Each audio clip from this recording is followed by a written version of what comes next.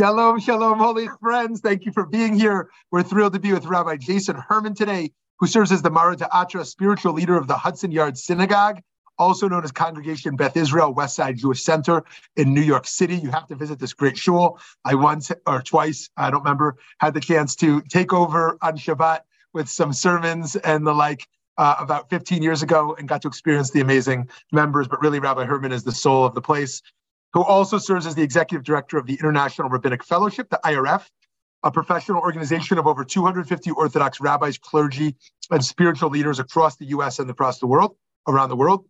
He's also the founder and president of the Israel Academic Institute, an organization seeking to promote Israeli academia in the U.S. I had no idea.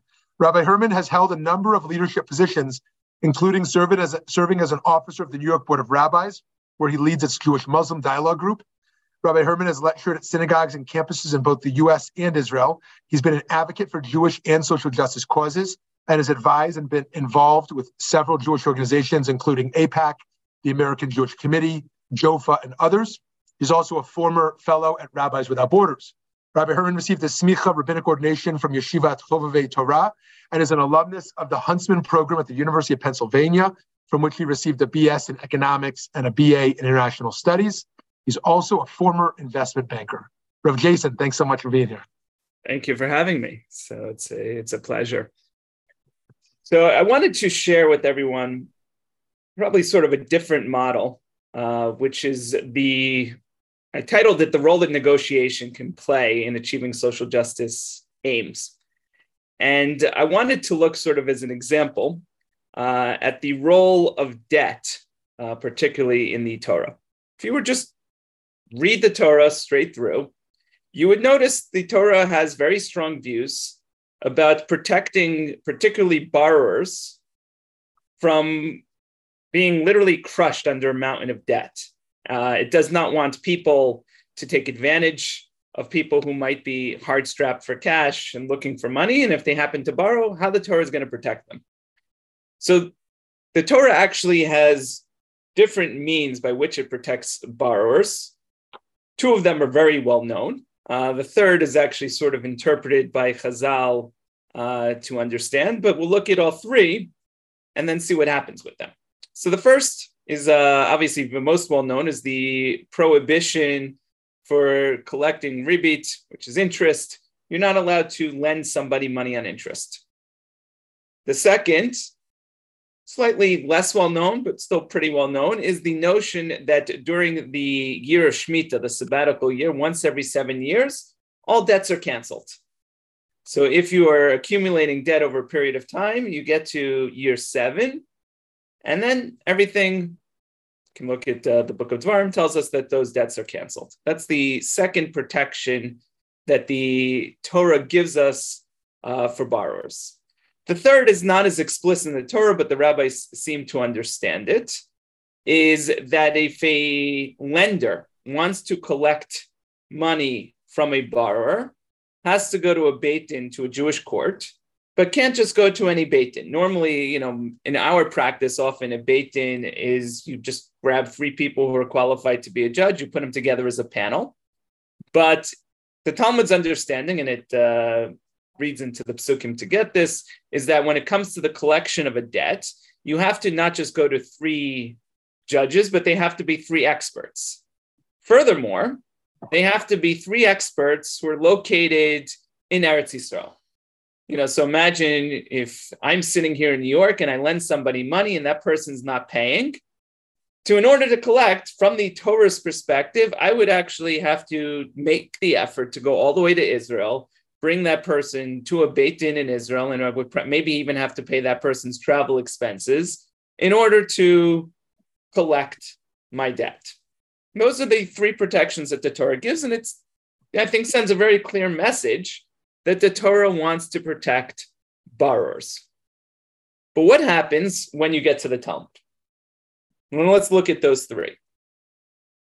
With respect to ribit and the collection of interest, we are famously presented what later be known, the Talmud actually doesn't use the phrase, the heter iska, that comes up in later Middle Ages and actually later times, which is this permission for how a person can lend on interest which by transforming the sort of the transaction into a business transaction where the lender is, so to speak, investing in the borrower's business, then we allow that the lender, I'll just give you the quick summary of a heter iska, is the lender effectively invests in the borrower's business, which would entitle the lender to a share of the borrower's profits for what they're doing with that money. But because doing a full accounting of all of the profits and losses is cumbersome, the now investor, who's taking the place of the lender, agrees to take a fixed sum of money in lieu of the profits that they would have been owed. And that fixed sum of money includes some added percentage return on what they invested in the borrower's business, which effectively gets you around the prohibition for collecting interest because it's in lieu of profits that the investor would have been owed. And therefore, the prohibition for collecting interest has sort of fallen by the wayside. When it comes to the notion of Shemitah, which is every 7 years the debt is canceled, we just did it this past year before Rosh Hashanah. Hillel famously gives us the Prus Bowl. The Prus Bowl is a document that anybody who has lent money can fill out, and they transfer any debts that are owed to them to a Beit Din, to a Jewish court. And the Beit Din can therefore, after Shemitah, Beit Din's money owed to Beit Din is not canceled by Shemitah. And therefore, since the money is now owed to Beit Din can now collect it on behalf of the lender, even in spite of Shemitah. So Shemitah doesn't cancel the debt anymore. The lender can still collect.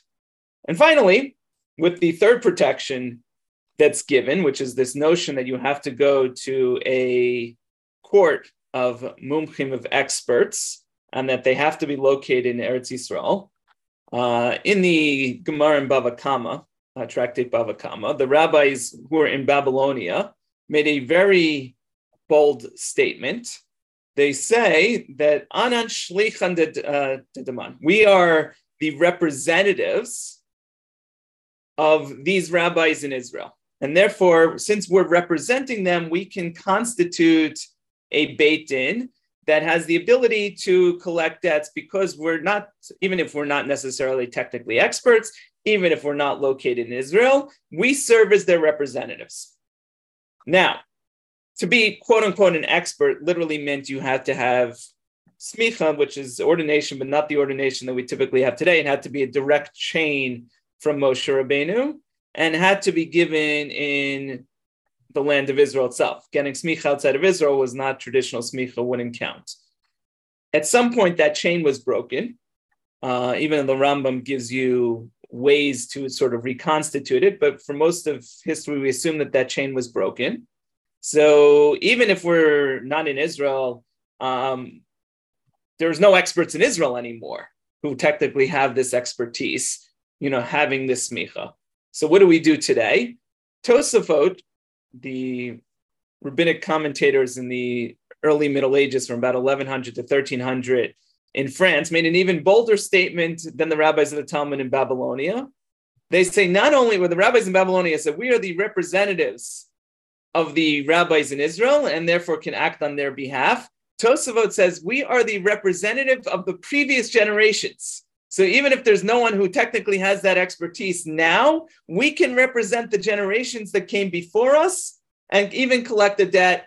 At that point would have been in France and parts of Germany in the early Middle Ages. So it seems, from these actions, in the Talmud and then into we call the Rishonim, the early part of the commentators, every single protection that the Torah has provided to a borrower seems to go away. We've gotten rid of the prohibition on interest, through the mechanism of the heter iska. We've gotten rid of the cancellation of the debt through Shemitah, which is, through Hillel's Prus Bowl. And even this requirement of having a special court that could look at, we just allowed any court to go in and collect the debt on behalf of a lender anywhere in the world and anywhere in history. So it raises this, big question. If the Torah is so concerned about this, how do the rabbis just completely move aside a value that the Torah has and that the Torah actually has in multiple places. This is not even something that comes up once. And how does the Talmud understand itself as to what it's doing, as to why they would just abrogate a major justice value of what is, the Torah considered to be tzedek and righteousness, and the rabbis just seem to move it aside. How do we understand that? And how do they understand what they're doing? So the first is, first of all, why would they do it? And then we'll come to the notion of how they do it, and how does the Torah's value sort of find its way back into this process. So the rabbis tell us actually, kind of throughout the Talmud, why they do stuff like this, particularly in the case of lending and debt. There is an expression that keeps coming up throughout the Talmud, which says as follows: it says, "Shelo tino delet bifnei halavin," not to lock a door before borrowers. The rabbis seem to be concerned that if you followed the Torah to the letter of the law as written in the Torah, no one would ever lend money. They would literally be locking the door before lending, such as, if I can't lend money and interest, why would I lend somebody money? I lend money because maybe I'm going to get something back in return. Now, maybe you want to help out a friend to be, all great and altruistic, and that's a great thing, but not everyone's willing to do that. And most people who lend money or invest money do it because they're going to get some kind of interest back. You put money in a bank account because the bank's paying you interest, and ideally you don't want it sitting in a checking account that doesn't earn interest. You'd rather have it in the savings account, or you'd rather have it someplace where it's going to earn more interest. And if I'm going to give somebody money as a loan, and maybe as a friend, is a nice thing to do, I might do it, but I'm probably going to give far less, and you don't get the amount that's lent without interest. Furthermore, probably even worse than the notion of just, lending money and interest, if I know that for some reason it's going to take somebody until the next Shemitah perhaps to pay me back, and then suddenly after Shemitah they're not going to pay me back, I'm going to maybe lend them money, but it would certainly be far less. I'm not going to risk my money if I can't collect it back, and I'm just not going to lend it. And, furthermore, if it's going to be too hard to get it back, if I have to travel all the way to Israel just to, to get somebody to repay me, I'm not going to go through that hassle. So what I'd rather do, I'd just rather not lend at all. So the rabbis were concerned about this. And as I said, they repeat that expression numerous times. Shelo tino delet bifnei alav, and not to lock the door before lending. Because the rabbis understood that for the basic economic function of society is that sometimes somebody's going to make money down the future and they need money now. And, rather than just, subsisting entirely in stuff, because sometimes it actually is helpful to borrow some money, pay it back later. And if people aren't willing to lend, it's not going to happen. So they needed to make some type of changes to perhaps even what the Torah prescribes in order that there would even be lending in the first place, that this concept of lending would still be happening. So now we come back to the question, okay, that's why they did it, but then what happens to the Torah's value? How do you protect a borrower from coming under this crushing mountain of debt? And what's going to happen there? The Torah clearly wants to protect the borrower. The Torah thinks that there's a real injustice to somebody who might, be desperate and keeps borrowing money and then suddenly is in a situation where they can't repay it, can never get out of that hole. So how does that happen? And how did the rabbis understand? It's okay, we're protecting this notion that keep lending happening. So we've sort of, maybe rebalanced the equation a little bit to the side of the lender. But what happens to the borrower? The Torah is very concerned about the borrower. If you look at the everything about lending in the Torah is almost entirely on the side of the borrower. Very little, we can even mention other things from this week's Parsha. The notion of actually, if you take collateral, it's actually this week's Parsha, in Parsha Mishpatim, you take, a shirt from a person as collateral, and that's the only shirt the person has, you have to give it back to him, during the day, or if it's a night shirt at night, because otherwise it says, what else is he going to wear? And the person could cry out. So the Torah is, so much more on the side of the borrower. The rabbis do a little rebalancing, but how do they understand that? So let's look at the things that are three examples again. And you'll actually see is even though the rabbis are doing a little rebalancing, there's something that's just very subtly in there.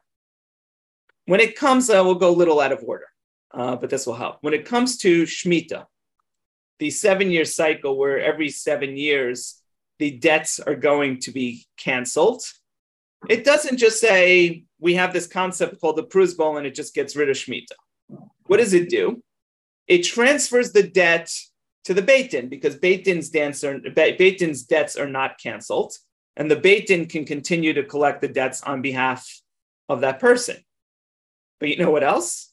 Beit Din can also step in and look at the situation. Beit Din can say, hey, this person has a lot of debt. They'll never be able to repay it. And we as the Beit Din are going to choose not to collect in this case. Maybe we'll figure out something, or maybe the Beit Din will say, hey, this person's got too much debt. The lender needs to get something back. Maybe we'll rewrite the terms of the loan that either they pay back over a longer period of time. Maybe Beit Din says, we're going to only take half the loan back. And Beit Din can look at the situation and completely readjust. And they have the full authority to do that. Why? Because the pruzbul has turned the loan from the lender over to the Beit Din. It allows a court to come in and look at the situation and make adjustments as necessary. So it's not an automatic that pruzbul gets rid of Shemitah. Pruzbul doesn't get rid of Shemitah where you fill out a pruzbul and suddenly you can go collect your loan. Is what a pruzbul does is it allows a Beit Din to step in on your behalf so that maybe, you still have the incentive to lend because you're going to get paid back. But it also allows a third-party intermediary court to come in and perhaps work on behalf of the borrower. That understanding, let's go to the heteriska, which gets rid of the concept of interest. So the heteriska, I think, does two things. It doesn't just suddenly allow somebody to take interest.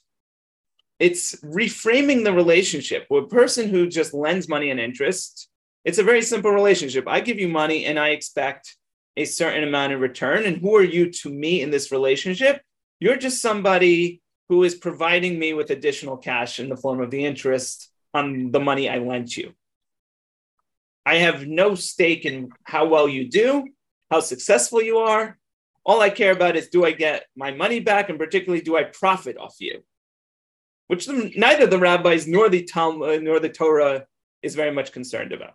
But when they frame it as, I'm invested in your business, and I'm just taking this fixed amount, which the heteriska does, in lieu of profits, then what that's saying is, I'm actually personally invested in your success.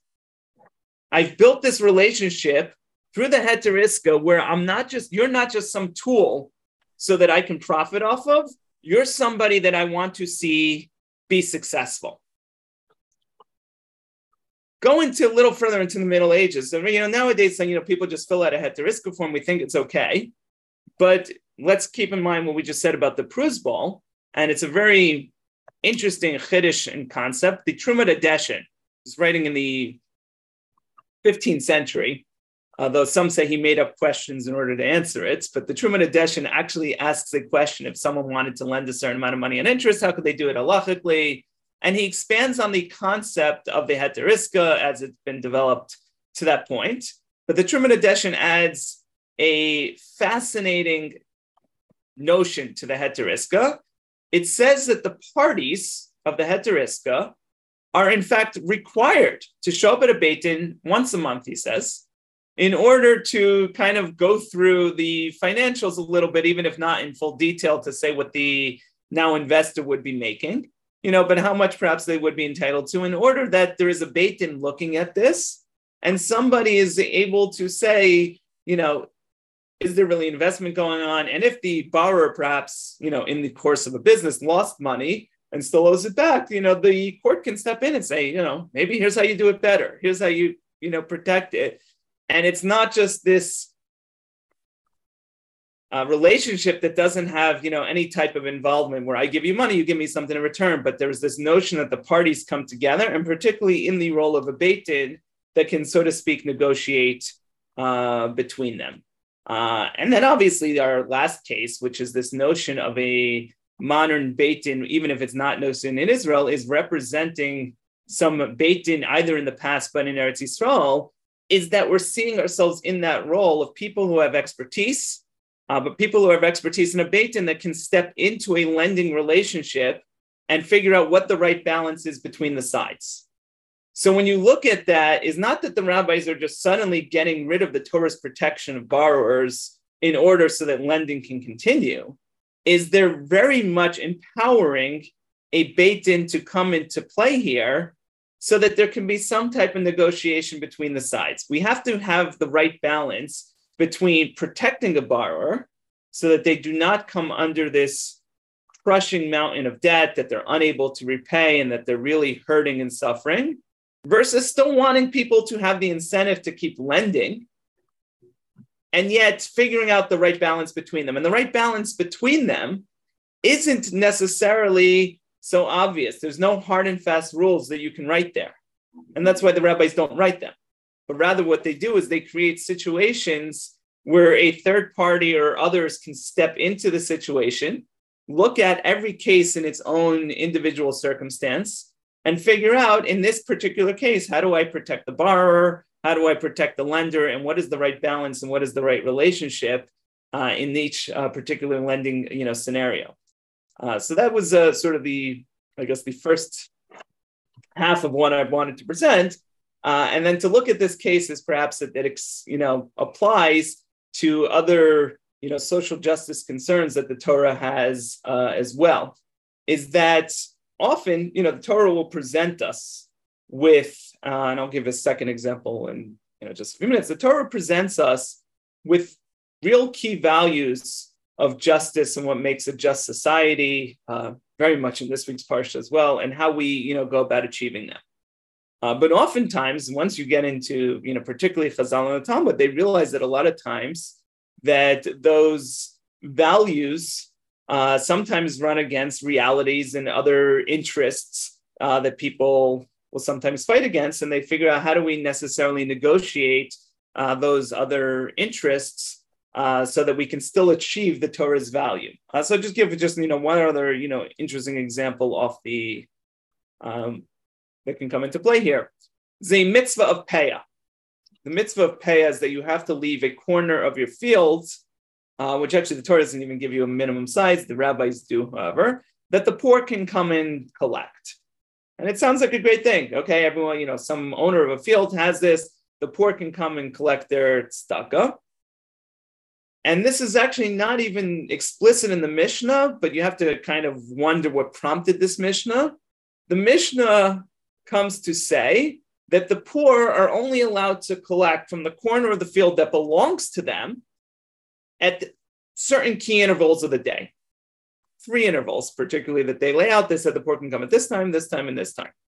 So you have to sort of, maybe ask the question, what prompted the Mishnah to even, regulate this? If this corner of the field belongs to the poor, it's their part of the field, why should it matter when they come? Let them come whenever. So perhaps you can imagine that whoever owned the field just, felt there was invasion of their privacy, that they would, go out in their backyard and there would be people there at all hours of the day, collecting and, just this constant interruption. And it meant that perhaps some owners of the field would just, avoid doing the mitzvah of payah altogether, if that's what it meant. So the rabbis, in order to protect the mitzvah of payah, said, we're going to create certain intervals so that you'll still be willing to do it. And we can say to the owner, hey, you know what, we'll still respect your privacy a little bit, and we'll put that at, a little bit of a restriction and balance the owner's interest in not having people come at all hours of the day, and the Torah's interest that the poor still be provided with a payah with a corner of the field, and how we strike that right balance. And looking, between balancing those type of interests. So what I wanted to look is, I think, is the concept of negotiation. I think too often, particularly in more recent days, and particularly not just social justice activists, but activists, general, in recent decades, and this was not always the case in the past, seem to have not only shy away from negotiation, but sometimes talk about negotiation as a means of change has gotten a bit of a bad rap. It's seen as compromising on values. And there are people, when they talk about, theories of change and philosophies of change and how one makes changes, then negotiation is often seen as compromise. And they sometimes describe it in these, very nefarious terms, like people went into some back room, hidden behind everyone's eyes with lack of transparency and sold out their values. And in our activism, whatever it's going to be, we're going to always be out in public and out in the street and never negotiate and sell out our values in some back room. But often you can actually accomplish quite a bit. And I'll, share some, just a little bit of stories. I remember Rav Shmuley was with us in like the early days of Early Tzedek as an organization, where negotiation is not just something that happens in some back room, but is something that actually can further advance your goals and your justice values. So, just to give that example, and I want to, share that story because we can take something that happened wasn't exactly a back room. It's actually in a public restaurant. And, show how perhaps it could advance, some social justice goal. And it's, I think, worth recounting a little bit of history. But I remember the very early days of Early Tzedek, came about in the, response to the really serious abuses that was happening in the Rubashkin plant. And Ori Litzedek organized a boycott of Rubashkin meat because of the abuses that was happening there. I was already having, been in yeshiva with Rav Shmuley and Rav Ari Hart in those early days, but was already in my shul. And they asked me, I remember, for a quote that could be used in the Jewish week, from someone who was already in a shul. So I provided a quote, it was in there. And Rubashkin reached out to us because it was in their interest to end a boycott. And they wanted to have a meeting. So I remember Shmuley Ravari, called me since I was quoted in the paper, and Rubashkin sort of asked to meet with me too. Could I come to the meeting?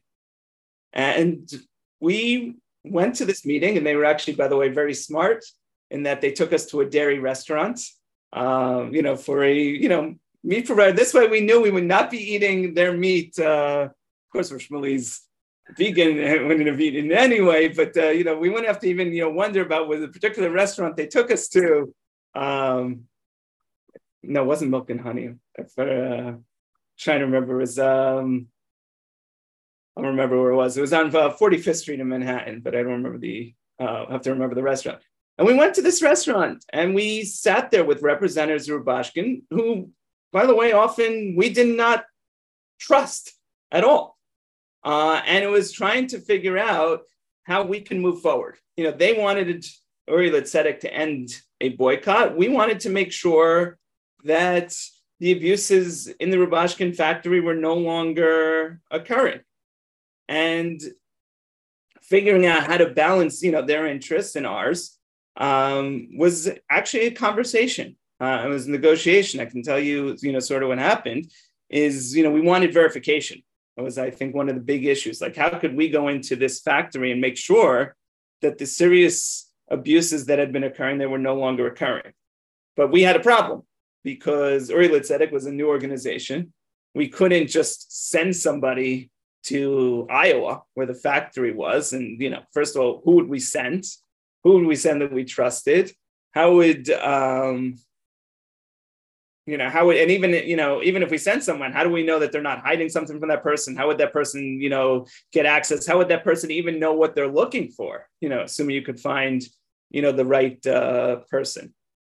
So one of the things that, came up, because we know that Rubashkin was also being obviously invested, criminally at that time, is it had been in the paper just before that Rubashkin hired a compliance officer. Compliance officer is a lawyer that you hire in order to make sure that if you've not been following the law, to make sure that you are following the law, that you don't get into trouble, in the future, and how you put things in place to make sure you're following the law.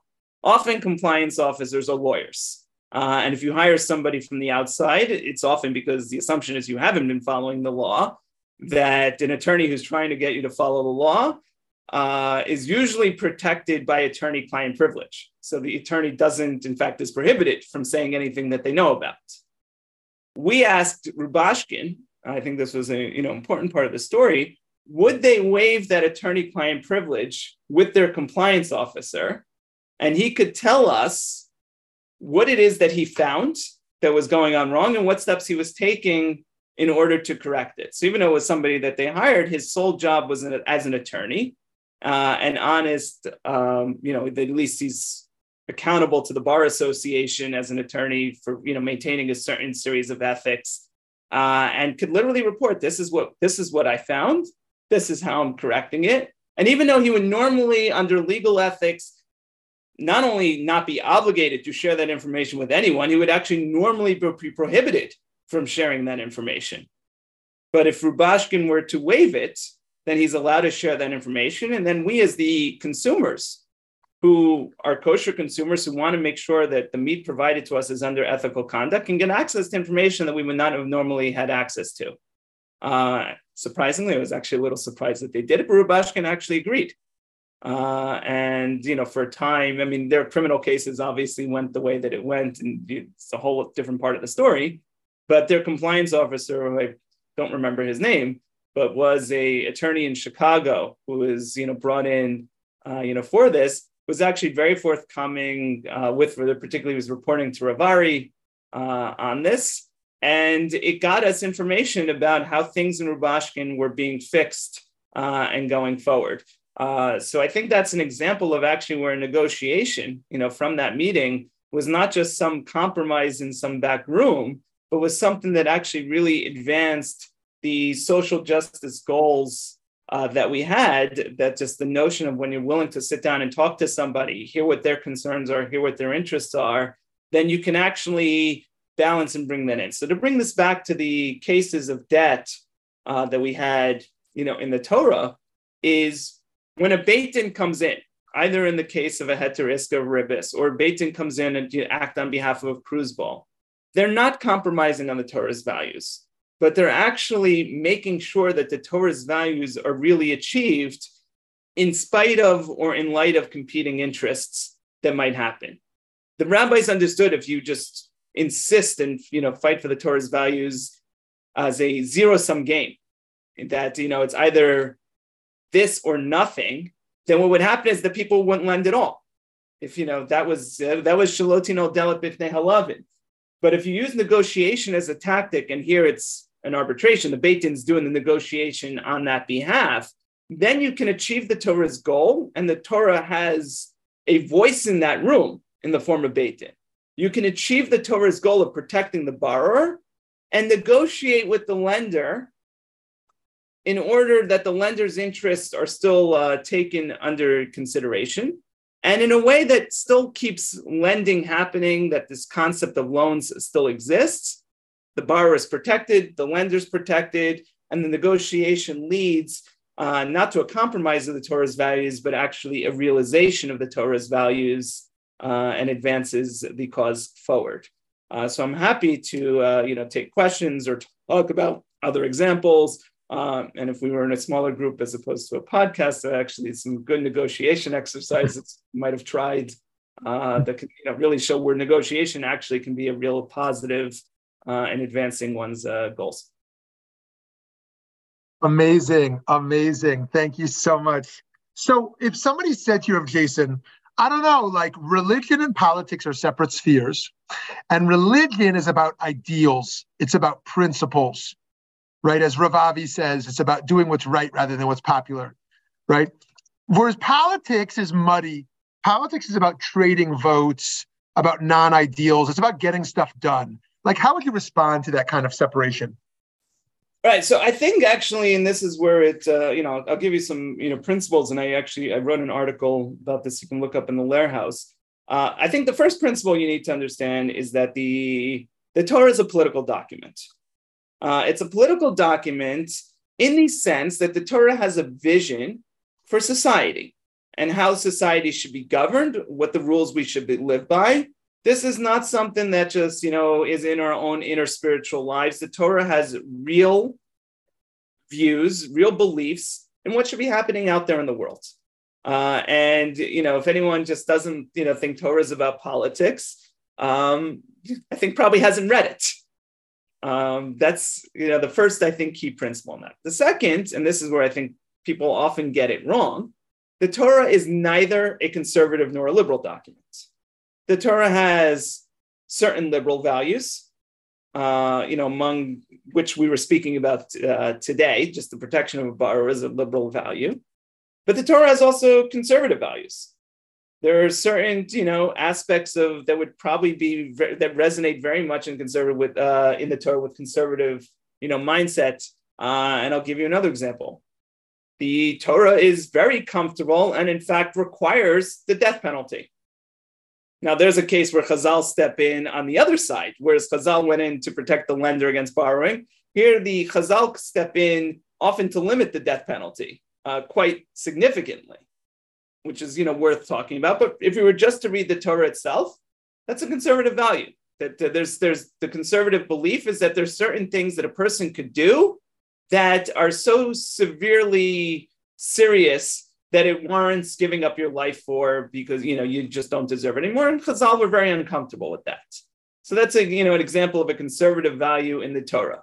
I think other aspects about sexual morality, the Torah is certainly got some real conservative values there. And in some cases, Chazal, come in. So why is it that we often have a Torah shebaal peh with a Torah shebechtav? Is that the Torah's values, whether liberal or conservative, often sometimes clash with our reality or how we want to live in this world. And Chazal, particularly the work that they're doing in Torah shebaal peh, is, to borrow the word from my share, is negotiating that. They're trying to figure out how these real values of the Torah can exist in a real world. Rabbis were not comfortable putting somebody to death. I'm certainly not comfortable making the statement that God wants you to die.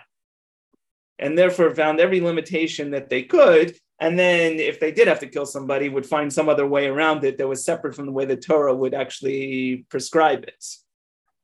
The rabbis at the same time knew that the Torah valued, as we said in most of my initial part of the presentation, protecting borrowers, but was faced with the reality that if they did that, people wouldn't lend anymore. So how do we balance that? And Chazal are constantly trying to literally negotiate between the Torah's values and the real world. And if you were to borrow, from a little bit of outside, there's the famous painting by Raphael of Plato and Aristotle, or Plato's pointing up and Aristotle's down, is the key value what exists, up in some ideal heavenly world, or is the values, this is to Aristotle, what happens in the real world and here and now. And Chazal is saying, actually, it's a negotiation between the two, that we try and, strive for the value that the Torah is reaching, and then realizing that we live in some type of reality. So politics, as you say, politics is, ultimately about people's interest and balancing different people's interests. And it's the art of working with people to balance different interest groups and how that works. And we recognize that in that process, that negotiation is important, the politics are important, and we want to bring in the Torah's value that the Torah has a voice in that negotiation. But at the same time, we learn from Chazal that it's not just the Torah having a voice in that negotiation, but it's part of the negotiation. Now, there's certain red lines that the Torah will never let you violate and Chazal will never go across. But at the same time, we're trying to figure out is how you live the Torah's values in this real world where there are things that push up against the value. And sometimes those things that push up against the value are actually real positive goods. It's not necessarily always that it's like, somebody who's just being selfish or greedy or what have you, that there, could be some other real competing positives and how we, negotiate and balance between them. So I know Eddie wants to jump in, but just before him, I want to throw one other. Looking at American politics over recent history, however you want to call recent history, what's one good example and one bad example? One case where the polarization is so deep on an issue and it really need not be because you think negotiation actually would get somewhere. And what's an area where you think something really was achieved with this approach? That's actually probably, I'd have to look, back at, good examples, but I often, I jokingly, sometimes refer to the, this is probably, actually an interesting debate. I think part of the problem in American politics is that everything, has become a moral debate and a moral argument. And in a certain sense, it is. Martin Luther King famously said, "Show me a budget is a moral document. Show me a budget, and I'll show you, what your priorities are." And and often a lot of what government is, it's about budget. You're spending money on X instead of Y, and where does your money come from? How do you get your taxes in? And so imagine a debate about taxes. Let's say, and you can frame that, and it's often framed in moral terms, such as it is, from the liberal argument, it is absolutely immoral that somebody refuses to pay their fair share. And the rich need to pay their fair share. I mean, that's President Biden's, often go-to, stock phrase when it comes to taxes, paying your fair share. The other side of the argument, on the conservative side, it is absolutely immoral for the government to come take my hard-earned dollars and I worked for this money. Who is the government to come take it away? You earned it. You keep it. It's another moral argument. Moral arguments are great because they're actually really great at motivating people. It gets emotions, passion. So imagine these two moral arguments. It is immoral for the rich not to pay their fair share. It is immoral for the government to come and take my money. So then you ask the liberal, and this is where the debate was, at least in the 90s, and probably actually is pretty where it is today. So you say to the liberal, where do you think the top income tax bracket should be for a rich person to be paying their fair share? Most liberal policymakers, it's about 39% is for the top income bracket is where they think it should be. Ask the conservative, where do you think, obviously rich people are still going to pay taxes. Where do you think the rich should be paying, at least on the top income bracket, their taxes should be? The answer is 35%. So 4% between 35 and 39% is this great moral divide between paying your fair share and the government not taking your money. Maybe, that's, when you think about it and, when the actual, where that divide is, maybe there's a compromise in there, maybe that, and then that's actually an issue of compromise, as opposed to sometimes I like to look at negotiations, not just for compromise where each side gives a little bit, but, perhaps there's actually collaboration where you can actually find like real win-win situations, which, can happen in negotiations. That's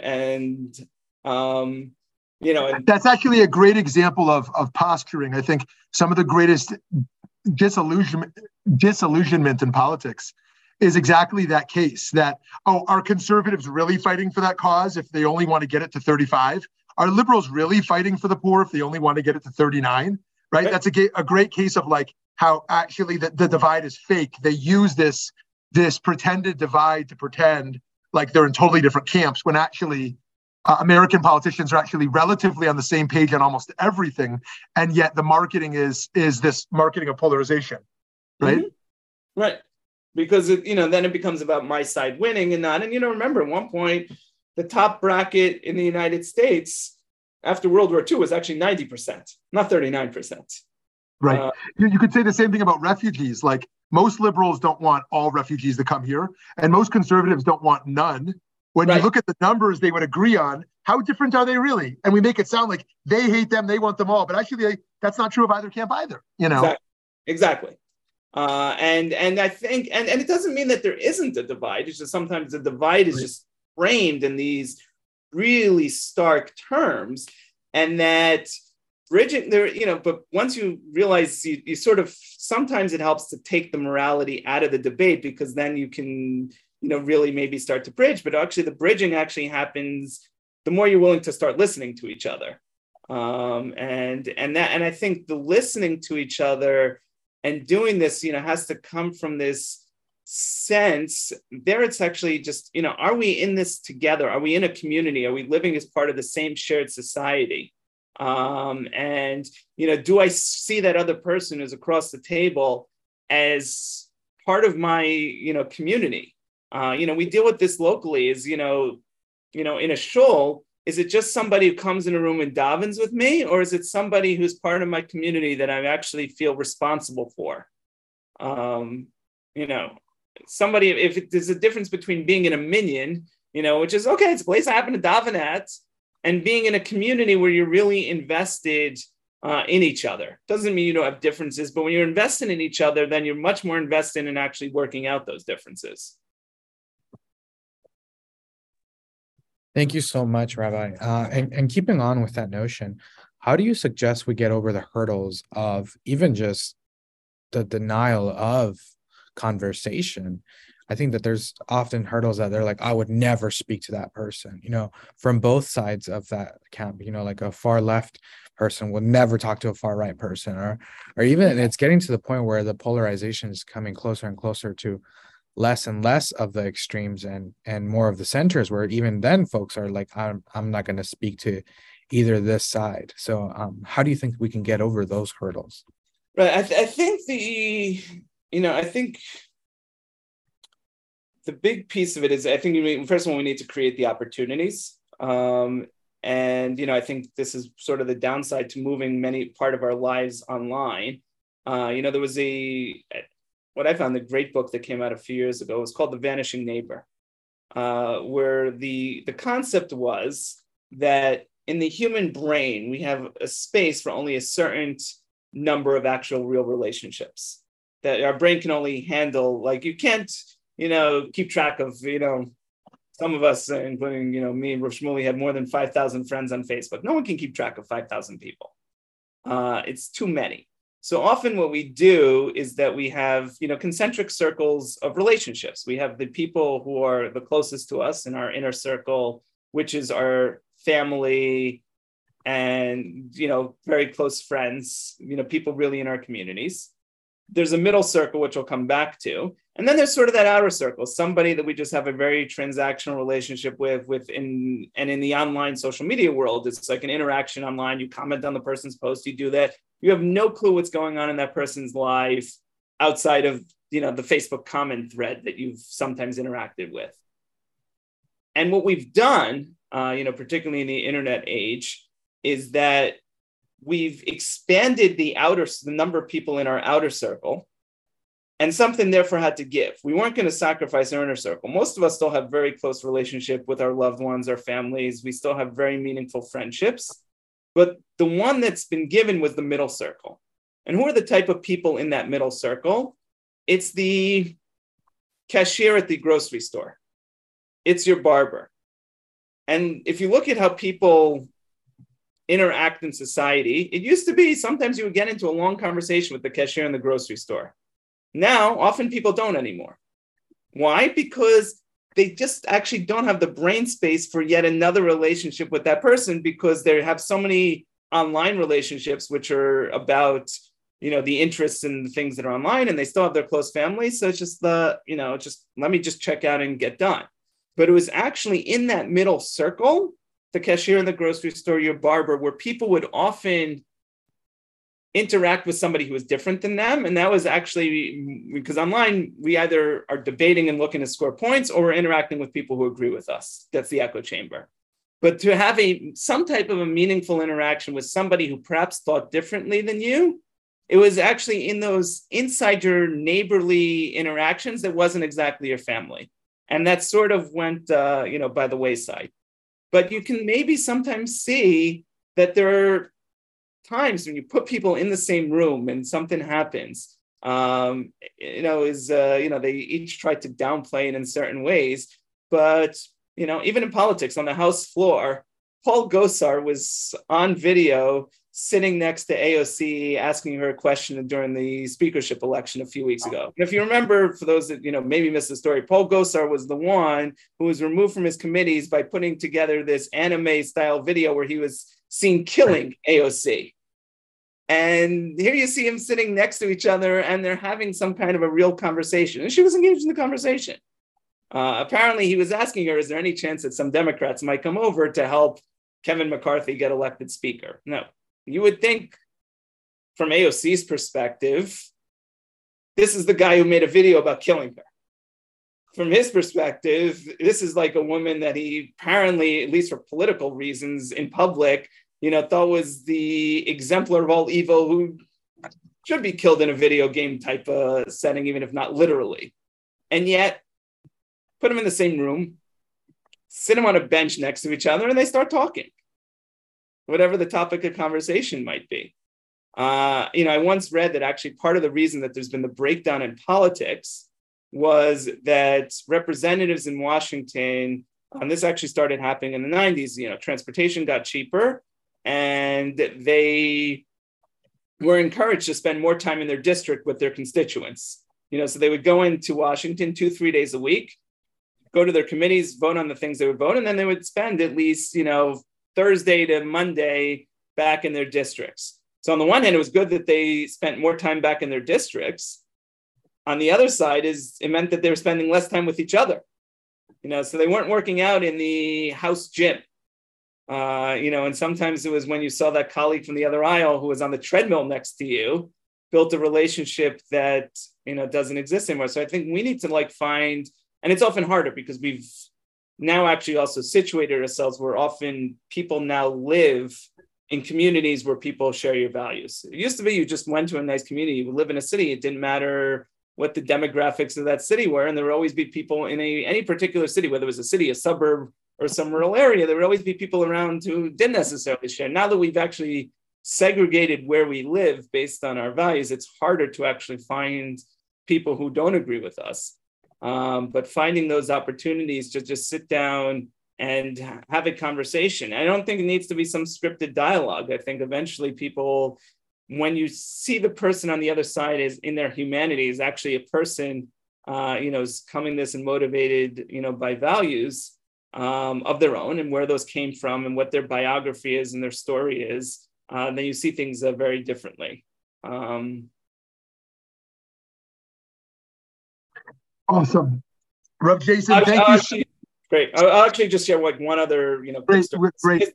This coming from Israel, where I heard, dialogue between it was Israelis and Palestinians who were about 18, 19, 20 years old. And I think it was an 18-year-old Israeli was talking to a Palestinian, and then 18-year-old Israeli was, about to go into the army and was, choosing to go into some elite unit. And the Israeli actually asked the Palestinian who they were introduced to, he says, how do you feel about the fact that I'm an Israeli and I'm going into the army and I'm choosing to go into some elite infantry unit? And the Palestinian responded and says, I'm actually really happy about it. And the Israeli's kind of, confused. He says, because the next time that I interact with some soldier, it could be you. And I would rather interact with a soldier who's gotten to know me, who knows who I am, as opposed to some 18-year-old Israeli soldier who's never met a Palestinian before in their life. So if I'm going to deal with elite soldiers, I'd rather it be somebody who's met me. I can leave you with that. Yeah, wow. Rav Jason, this has been so rich. It's not the typical social justice talk. It is one that helps us to break through broken paradigms. And one helps us be more creative and, yes, sometimes work harder rather than just be lazy. And I love that we were together in that room in the Rabushkin negotiation, and you were a key partner in that, in thinking about doing that, and in how it was done. And I've always admired you for that and much more. So thank you for this brilliant talk and framing it in Torah, and helping us heal divides and achieve real justice that's balanced and nuanced. Thank you. Yeah, Thank you for the opportunity. Really appreciate it. Thank you, friends. We hope you'll continue to learn with us at Early Tzedek and our coming programs over the coming weeks. Have a great day.